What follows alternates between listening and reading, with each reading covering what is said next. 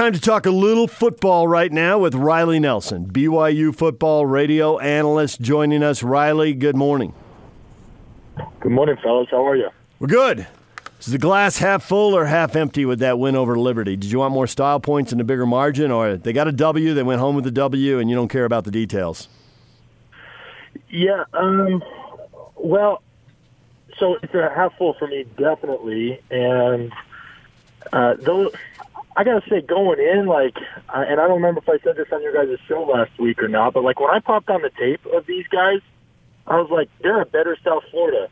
And with a better quarterback and that, that wide receiver is a guy who's going to get a legitimate shot at the next level, including, chance of being a draft pick. And then Hugh Freeze, you look at his track record in the SEC, I don't know what the distinction was. The only coach to beat Nick Saban 2 out of 3 years or back-to-back years or something, but when he was Ole Miss, he had a lot of success there.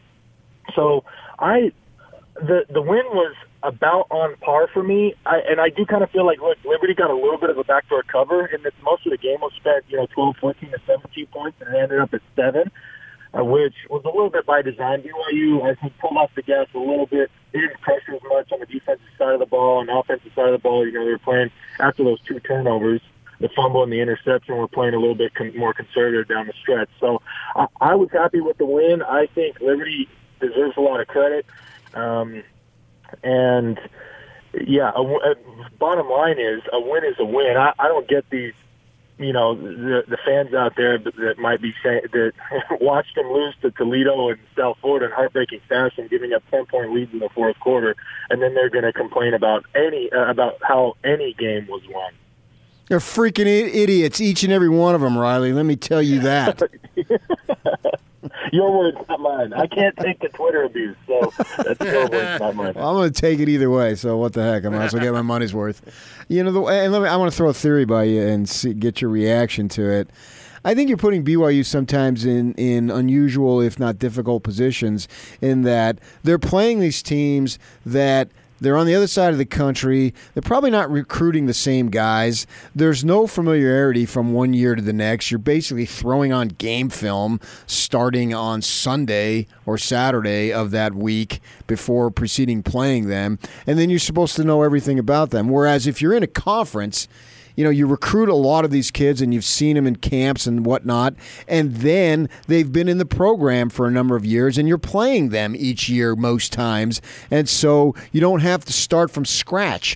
But you're asking the BYU coaching staff, and it works both ways for Liberty too. It's not just a one-way deal. But you're asking these guys, all right, now become so intimately familiar with everything they do in a span of 2 days and present it to the players and then go out and have this great game plan. So I think in a sense that I agree with you in that it's a win. You had no basis of a foundation of which to draw from, and then you move on to the next one. That's the way I see that.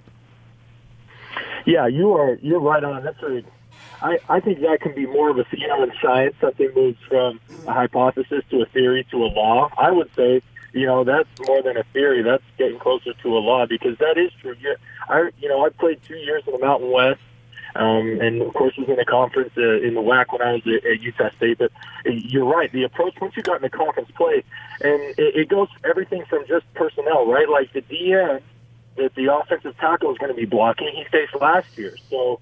He's already got that foundation of, I remember him doing this move. He was really good here. He was weak here. You pop on the film and looks like he's gotten a little bit better here.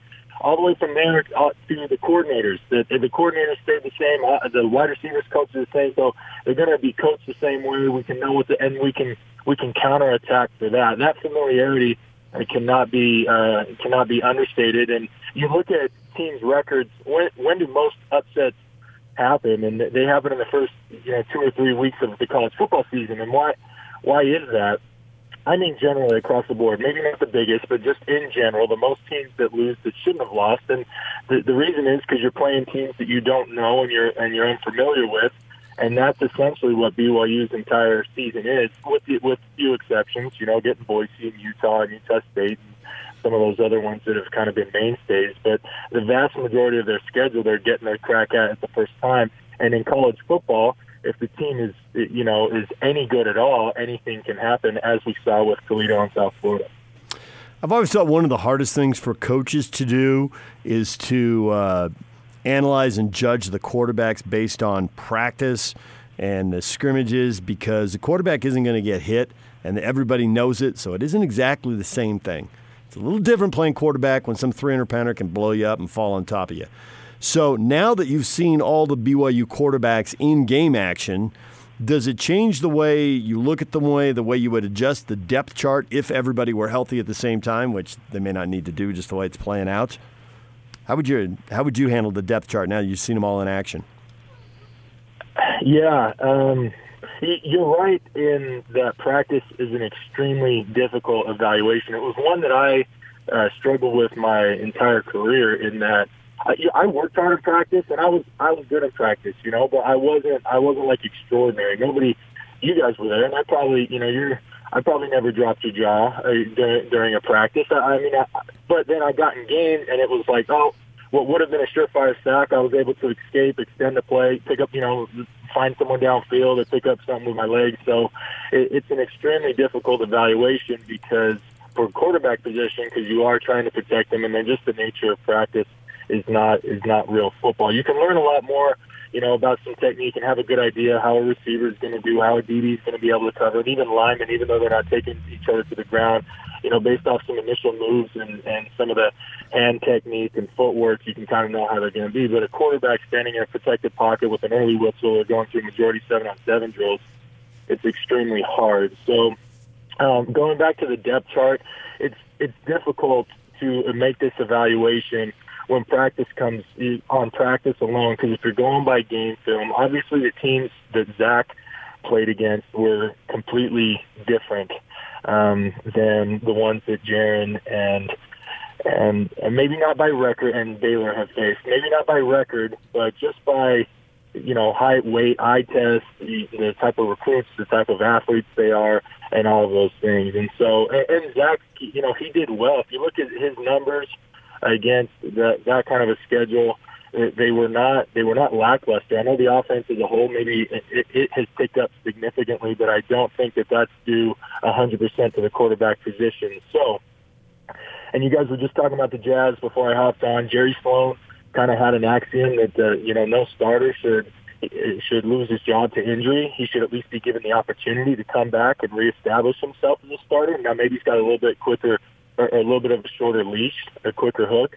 But that's how I approach it, is once Zach's healthy, you get him out there and you allow him, you allow him to show that he still is the number one player on the depth chart, which he earned last year and through this offseason, and the only reason why he's not playing is due to injury. And then as you come down from there, between Baylor and Jaron, 2 concussions in as many games for Jaron Hall, that raises some safety concerns, and it also raises some durability concerns, because that hit he took against Utah State was a pretty, average hit. And so you started the coaching staff. Obviously, you feel for the kid, and he's dealing with health issues, but, man, do you really want to put another guy out there that the first, hit to the head he takes, you risk having to take him out of the ball game, right? You've invested all the reps in him in practice throughout the entire week, and then he takes a hit in the second quarter, and he's got to come out again, and you've got to put in another guy who wasn't prepared for that week. So, that as far as that backup goes, I'd probably go Zach Baylor, because he's more durable. He's proven he's capable, decisive, efficient, all those things. I think he gives Zach the chance above him, because I do think just the eye test, and you can see in practice, he maybe has a little bit more of the skill set.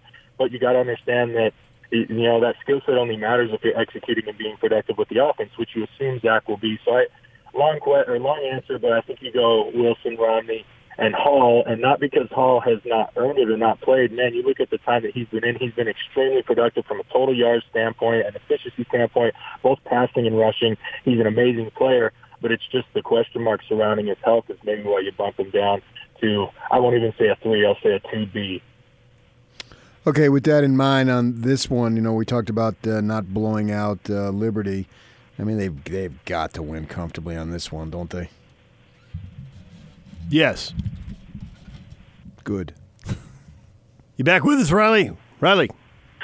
Yeah, sorry, it cut out in the middle of PJ's. Cut out in the middle of TK's question. You said something. We talked about not blowing out Liberty, and then that's where I lost you. You got to blow out Idaho State, don't you? Oh, yeah, no question. Idaho State is – look, if they were playing Weber State, it'd be a different question, right? Because that program and the way they're playing football is tremendous. And but Idaho State is not on that caliber. And regardless of the ups and downs and the struggles, I mean, you look at Idaho State, you put the film on. It was like against Liberty. You put the film on, and I was like, man, this seems like a better South Florida. BYU lost to South Florida. You put the team on – or you put the film on against Idaho State, and you're like, yeah, this is an FCS team and an FCS team that is struggling. They're searching for answers. They don't really have athletes and no real foundation to be able to compete with you. So yeah, this has got to be a 28+ point win. Riley Nelson joining us right here on 97.5 and 1280 The Zone. Any young guys who might play in a blowout like this that you're excited to see? Guys who you think maybe have been buried, haven't gotten the opportunity, but this will be our chance. We'll start figuring out who these guys are for the future? With the way the BYU's dealt with injuries, that we've actually already had that chance. You know, the emergence of Sione Finau, you see Blake Freeland on the offensive line. You've seen, didn't think like Shamon Willis at corner was going to play a lot. You've seen a lot of him. So there's not really that many guys left on the depth chart. That said, I saw on Twitter, I can't remember who was reporting it, but they said Troy Williams and Chris Wilcox will be back for this game. So those are, those slated to be starting corners for them going into the season. And of course, they've both been dealing with significant injuries. They're basically foot and ankle injuries. So excited to see them get back and get in their first action. The linebacker crew, a lot have played there.